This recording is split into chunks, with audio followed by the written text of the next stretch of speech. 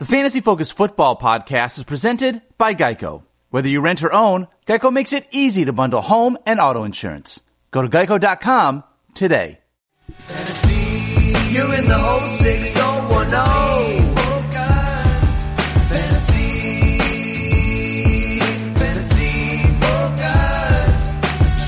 For the final time during the 2018-2019 NFL season, you have heard that music. You know what it is, the Fantasy Focus Football Podcast. What a year it has been. Again, we thank you for your loyal dedication to downloading, but not actually listening to our just tiny little pop-up shop type podcast. Field Yates and Mike Clay hanging out with you today.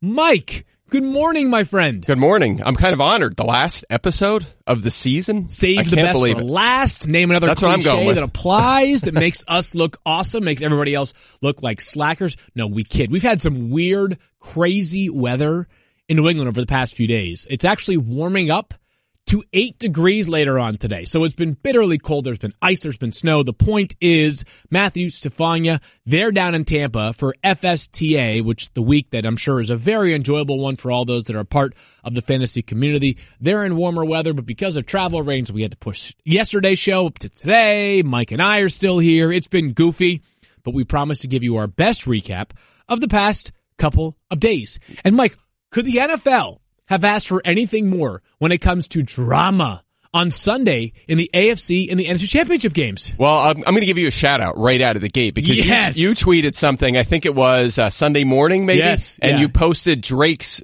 Instagram post where he said that both games he had the shirt, right? Right. For those who may not know, go ahead. You do the backstory. Drake is, of course, Toronto's finest and one of the most popular figures in just like the public now, like not just in rap. Like the guy is incredibly well liked and well known. He has rooted for several teams in high leverage moments and has infamously also rooted for the team that went on to lose. Alabama football, he showed up a game, they lose. Kentucky basketball, he shows up, they lose. Of course, he's always been there when the Raptors have hosted the Cavs. And of course, that was during the LeBron James era, but they always lost as well. So the Drake curse has become a thing.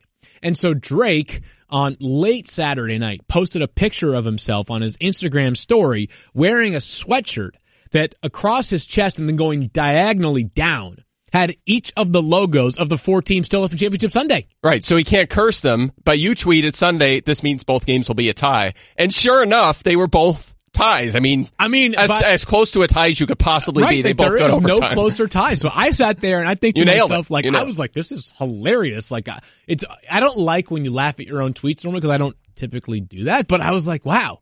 Like, I totally did not mean that when I actually posted. I was trying to be funny, and it turned out to look very prescient. But well, thank you, because I tweeted it and said you nailed it or something, and it got 3,000 likes or something. So good impressions for my account. That helps my brand. You're helping my brand. What's good for Mike Clay is good for me. What's good for Mike Clay is good for everybody. Mike, let's begin with the NFC game. We'll just go chronologically here. And again, like fantasy ties-wise, listen, there's going to be so much content this offseason. We don't necessarily need to rehash whether Drew Brees should have gone higher or lower or should have been in your championship lineup or not.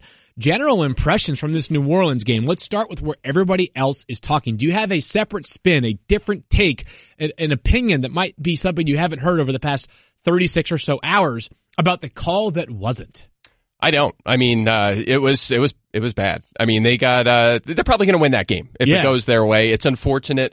But I will say this. This is the one thing that I posted and got a lot of pushback on was, great job by the Rams. I mean, especially, you thought a lot of people thought they would go in there and get beat. They were actually, you started to feel some pressure on McVay coming into the playoffs. Like, he hasn't actually won a playoff game yet. Is he overrated? All of his underlings are getting jobs.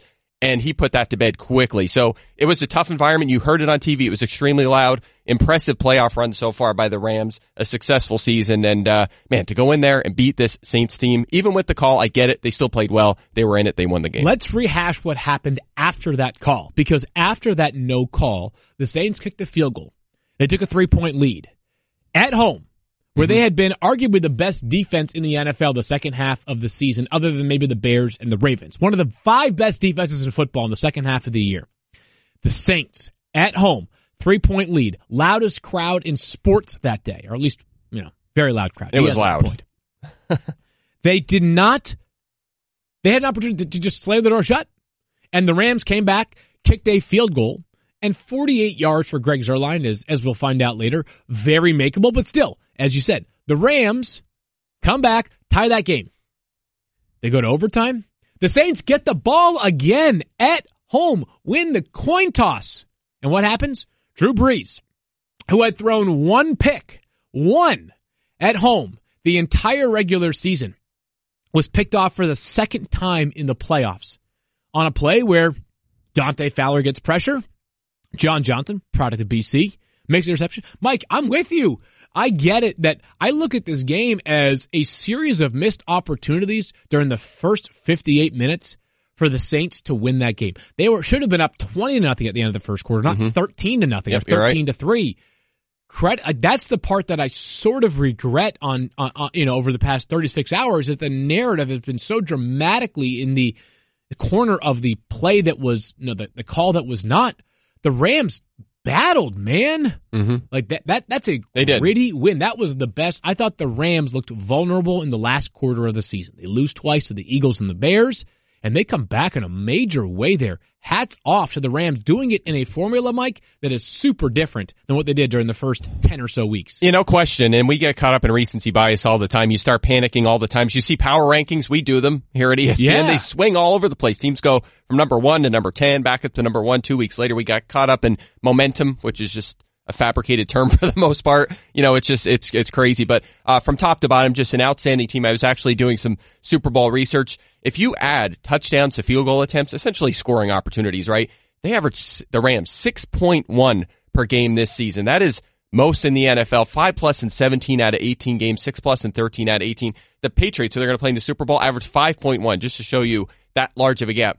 Not only do they score a ton of touchdowns, more per game than the Patriots this season, they're second in the league. In the regular season, they were in field goal attempts as well. Sean McVay knows how to get that team in scoring position, and we saw it. They got there just enough to beat the Saints, who I thought was the best team in the NFL. They were my Super Bowl pick since the spring. I mean, not since the summer or the spring, but I had them during our, when the playoffs began, we submitted a bracket of who we thought would win each game, and mine eventually landed on the Saints over the Chiefs in the Super Bowl. That's why I had Patriots, Saints preseason. I adjusted. I went Chiefs this past weekend. Stick with your gut. That's Mike. Okay. Yeah, I should have. What was weird here about the Rams win, and he said after the game he just played sorry, but Todd Gurley was limited to 10 total yards on Sunday. He had 2 uncharacteristic drops. Now, he did find the end zone, a little bit of a saving grace there for him. What do you make of Gurley's relative lack of production? Do you attribute it to, are you team Todd Gurley is hurt? Are you team Todd Gurley's not playing well? Or are you team CJ Anderson should have been the NFL MVP this year? I am team when you're running into nickel and dime every time, you're going to have some pretty good rushing numbers. Todd Gurley did not have that in the Jeff Fisher era. He has had that in the Sean McVay era. They run 11 more than anybody in the NFL. We know that. We've actually seen a little bit more lean towards 2 tight end sets lately, but not much. They still have Josh Reynolds out there as their receiver most plays. And CJ Anderson has been better over the past month. He's averaging 5.7 yards per carry. Gurley on the year 5.0. Anderson after initial contact 2.66, one of the best in the NFL. Gurley 2.06, which is good. But Anderson is just outplaying him, and he's facing more in-box defenders on average as well. So the fact is they're going with the quote-unquote hot hand. If you want to buy into that, Anderson has been better right now. Maybe Gurley's not 100%, but hey, it's an offense that's set up for running back success, and Anderson has shown that. Yeah, he has been awesome, and it's a really great story. He's a good back, and I just say this, Mike, and again, this is a fantasy podcast, and we're evaluating conference championship games, but I find that a lot of times, part of the reason why sports has played such an influential role in my life is just the lessons that they have learned that transcend sports. And CJ Anderson's a great testament to, if you've got a dream, chase it, man.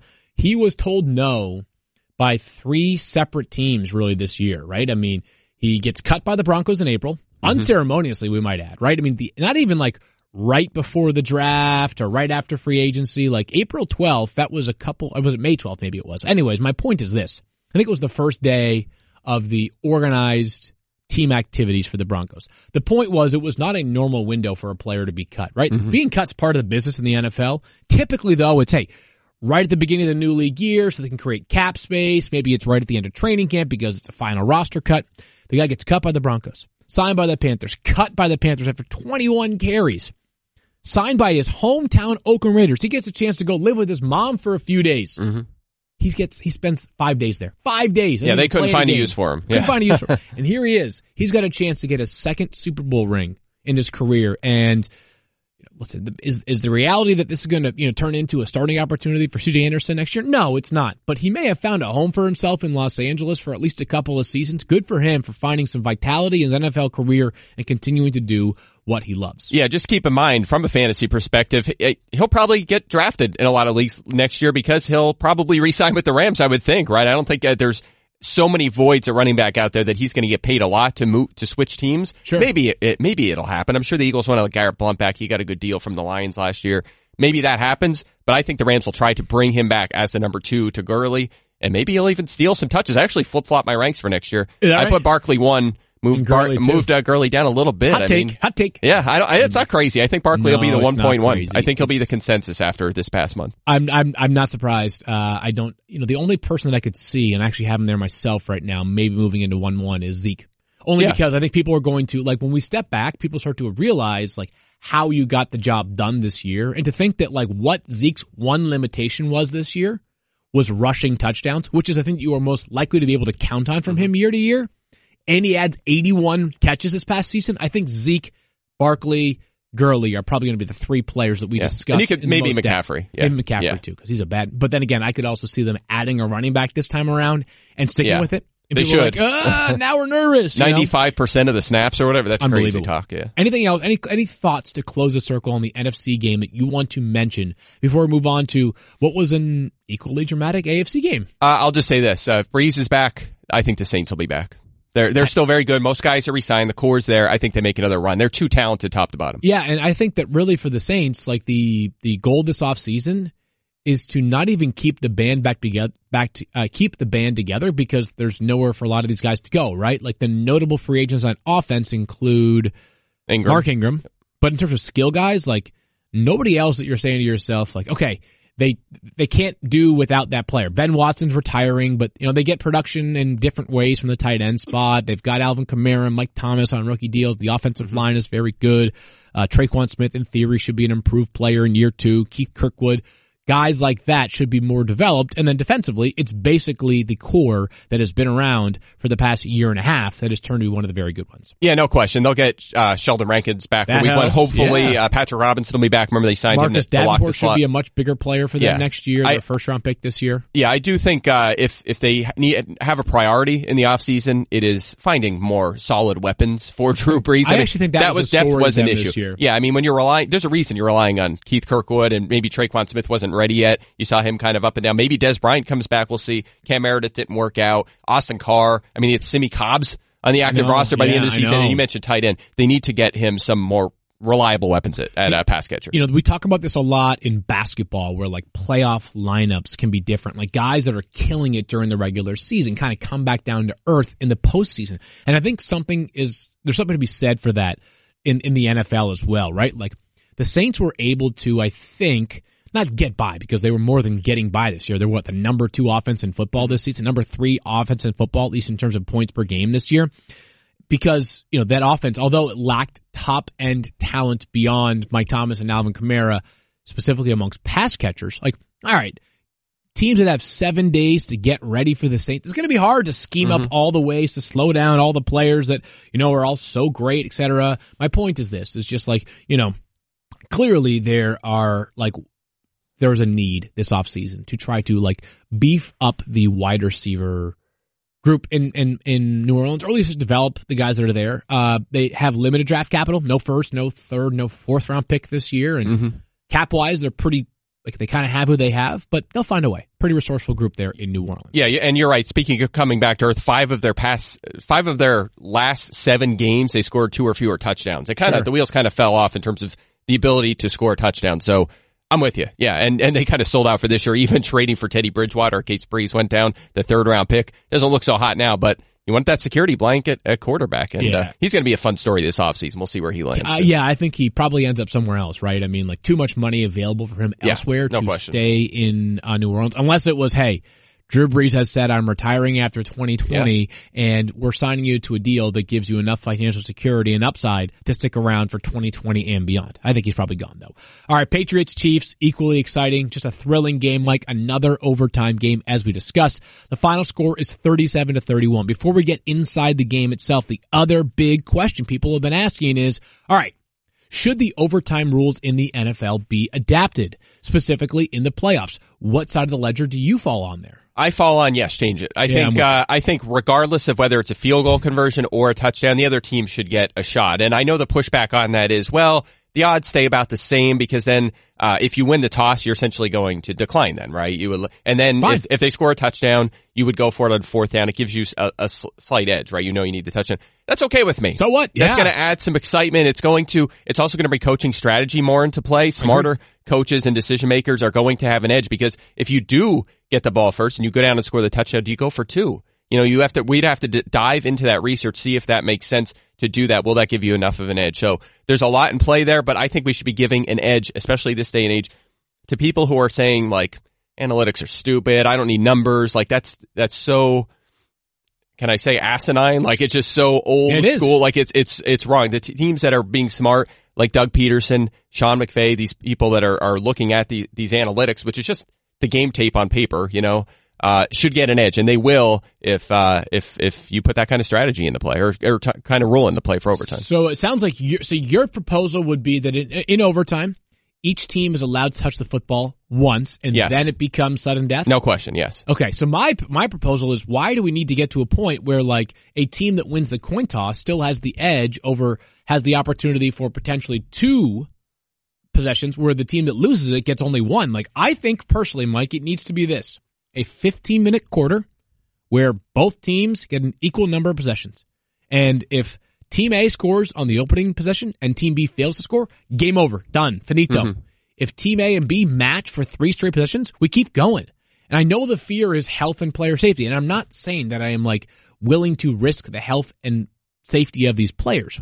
What I am saying is that it is incredibly unlikely that we're going to have a long list of, 8 straight possessions where they do the exact same thing. They're playing an extra quarter and a half or 2 quarters. More realistically, Mike, it'll probably settle itself within a drive or 2 for each team. That's how things tend to work in the NFL. We don't score on every single possession back and forth. I think that the best way to do it would be to have, and the only reason why people will say, well, why even bother having a time limit on the quarter? My answer would be, well, arduous, weather conditions, if there's a big wind at one side of the stadium or the other, like you have to have some time where you flip the switch and you go back to the next, you go back and forth here. So I think it should be equal number of possessions in the playoffs only. Yeah. In the playoffs only. Yeah, and the one thing I will say is I don't like the idea of going to college rules, because that's just coming from me as I'm biased because I'm in prognostication and we do fantasy rankings. Sure, yeah. That will jack stuff up. If they're getting the ball like the 30, 25-yard line and you see games. So what was that? Was it Texas A&M where it was Texas like 24-24 and it ended up like 72-69 or something? Imagine that in fantasy. That would just crazy. Totally screw everything up. So. One other thought that I would say about overtime, and then we'll talk about the game itself, is this. Is if we're going to see subtle changes in the overtime scoring, one thing that I would say would make sense is make it so like if the NFL is not willing to go as drastic as changing things up entirely, like do small things. If there's a touchback, give the offense ball at the 20-yard line again.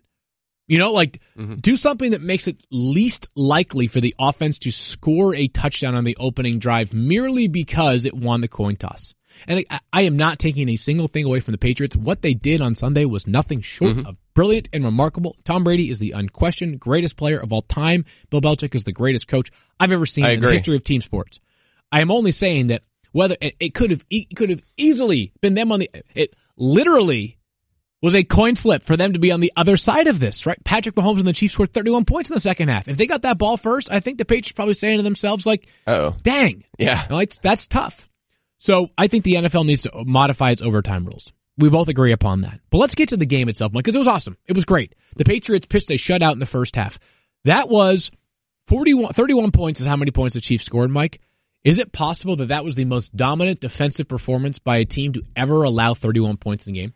I think so. I mean, as usual, the Patriots defense underrated throughout the year. I mean, they started off a little soft. We see that all the time. That always happens as they get, we saw a rotation at edge rusher all season. 1 week a guy's inactive. Dietrich Wise played like the whole season, was inactive this week. I mean, you see that rotation. Claiborne in and out of the lineup. John Simon comes out of nowhere and it makes a big impact. So, Bill Belichick, and that's why I agree he's the best coach ever, and I respect what he does because he makes my job hard.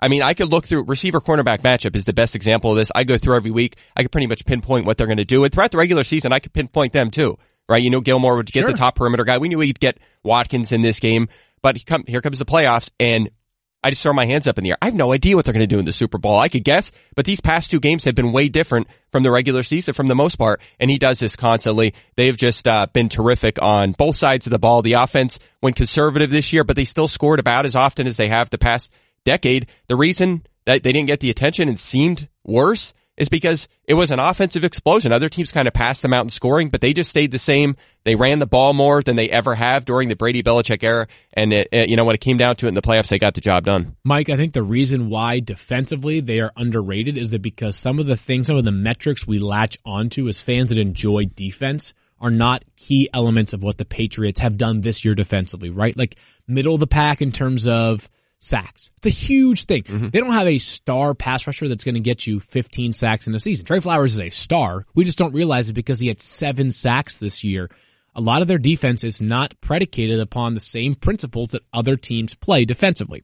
Let's get to the Chiefs here, Mike, though, because I know it doesn't make Chiefs fans feel any better today. But like when I leave that game thinking to myself, like, Patrick Mahomes and this future is so incredibly bright. Adam Schefter reported on Sunday morning that Patrick Mahomes could be in line next offseason when he's eligible for a $200 million extension. My first thought was, bargain. Yeah, no question. He's 23 years old? I mean, unreal. What a season for Mahomes. And, I'm going to spend the offseason. I'm just going to say it now. I mean, I've already tweeted about this a little bit. We've talked about it. I'm going to spend the offseason being on the negative side just in terms of fantasy value because he's going to come back to earth a little bit. That's fine. He could still score fewer fantasy points and still be one of the best players in the NFL, maybe the best player in the NFL over the next few years. That's fine. But yeah, I expect big numbers. I mean, just look at this game. Only a 31 pass attempts, completed 16, so about 50%. 295 yards, 3 touchdowns, no picks. He took 4 sacks. I mean, Tom Brady was picked off twice in this game through 1 touchdown, and they won the game. Who would have thought? Brady would have 2 picks, Mahomes would have 0, right? And the Chiefs will lose the game. I would not have guessed that. Never. No, absolutely. So yeah, he looks exceptional. He started slow in this game. Even the best in the league are going to have a poor half. He really delivered the goods in the second half. So I'm with you. The future bright for the Chiefs offense. So a lot of the analysis for Kansas City, Mike, is just stating the obvious, right? Yeah. They need to find defensive reparations. And offensively, the challenge for them offensively is this. They have got so many players that so many players are going to need to be paid. Part of what has worked in what Philadelphia has masterfully done, what Los Angeles has masterfully done, Chicago did well this year, is building a roster around the quarterback during the window that the quarterback was paid below the median. When Jared Goff is making, I think, like $8 million this year, which I know sounds like a lot of money, but again, puts him in like the bottom quadrant of quarterback pay this season. Well, then you can afford to pay Ndamukong Suh $14.5 million. And Andrew Whitworth, a 37-year-old tackle, $12 million. A really good one, by the way. You can do those things. Marcus Peters, you can trade for him. Dante Fowler. So the Chiefs, this is a good problem to have. They're just going to have to navigate the roster challenge of building, a really good roster that's going to include a quarterback that will eventually make something like $40 million per year. And I don't know if I've said this on this podcast before, but I believe it. And I know that this is like one of those things that people are going to say, like, how many have you got? Like, I think the Chiefs have the best young front office in football, which is a conversation for another time, but they've got a ton of studs. Like, that front office is young, but they've got a bunch of guys that will be GMs elsewhere one day or team presidents one day. So I have a lot of faith in them going forward. Yeah, great coaching staff too. Say we want about Andy Reid, and maybe he's not perfect in every way, but he's one of the best in the business for sure. And by the way, on the defensive side of the ball, they have some pieces there. You look at Alan Bailey's free agent, but they have Chris Jones, they have Justin Houston. We'll see if they tag D Ford, who had a breakout season. Hitchens didn't work out. They brought him in from Dallas. That didn't really work out this year. That's one of those things that, like, I think the people inside the building would tell you a different story. Like, I think they would tell you that, like, I understand that maybe he wasn't, from a public perception standpoint, maybe he wasn't this dominant linebacker, but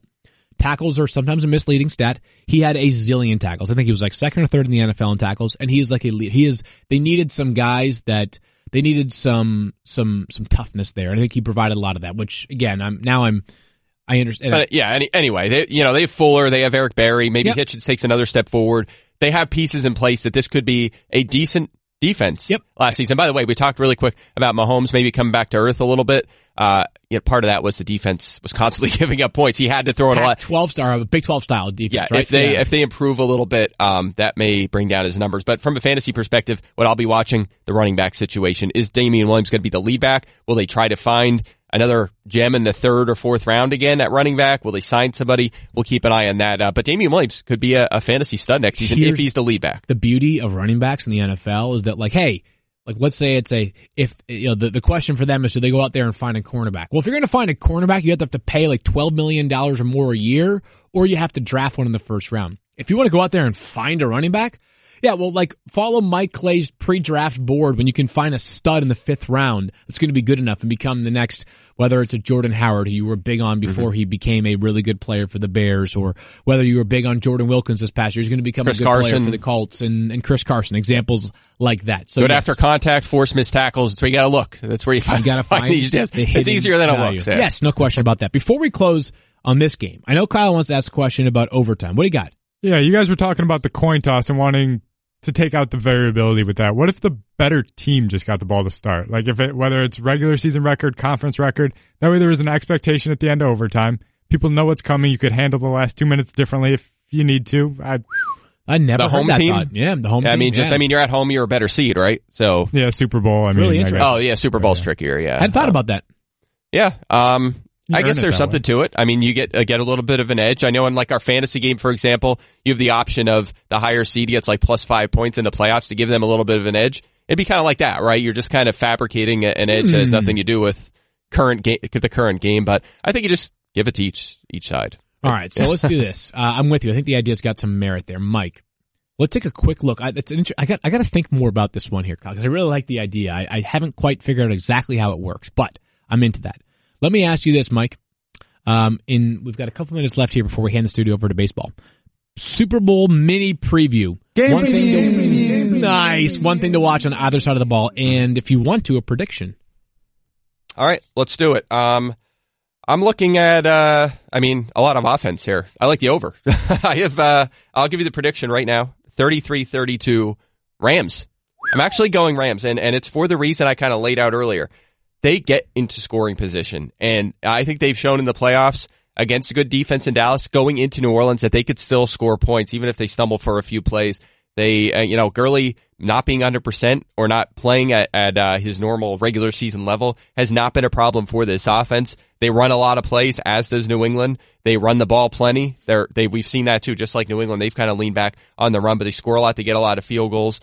And you know what? They've done it without Jared Goff throwing a lot of touchdowns. Look at his passing touchdowns over the past month, or actually almost 2 months. 1-0-0, 1-4-0-1. I mean, they've been doing a lot of it on the ground, but he's been effective. I know the Patriots have the better quarterback here, but there's so much talent on the defensive side for the Rams. They have a good offensive line, as does New England. I just think they get into scoring position so often for the past 2 seasons. I'm going to give them a slight edge, but it's almost a toss-up, right? Here's my prediction. It's very close. I have one prediction. We have 12 more days to the Super Bowl.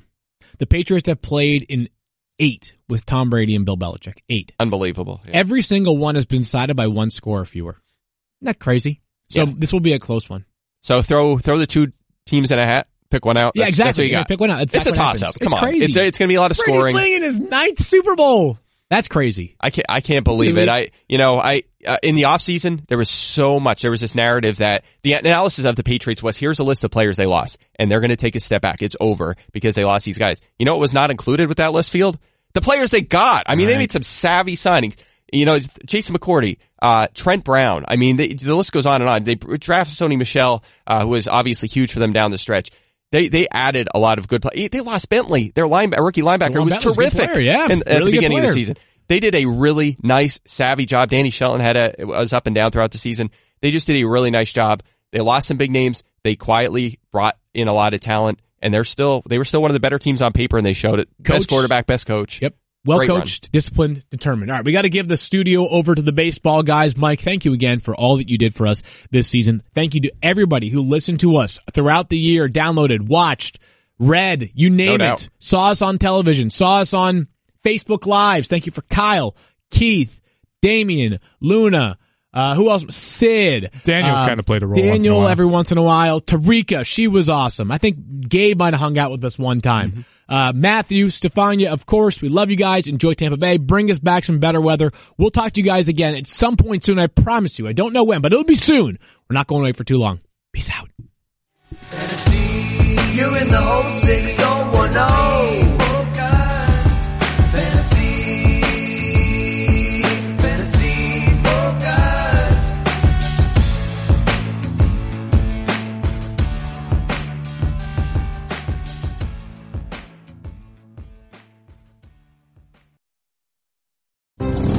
Geico knows there are many reasons why you ride. From the camaraderie of the other bikers, a band of brothers, always there for you, rain or shine, to the amazing savings you get with Geico on your motorcycle insurance and accessories coverage all year round. But for Bucky Hornhill, it was one reason in particular. It was my helmet hair. I was born with helmet hair. I've tried to cut it a bunch of times, even buzzing it, but it immediately just goes back to helmet hair. Geico Motorcycle. 15 minutes could save you 15% or more.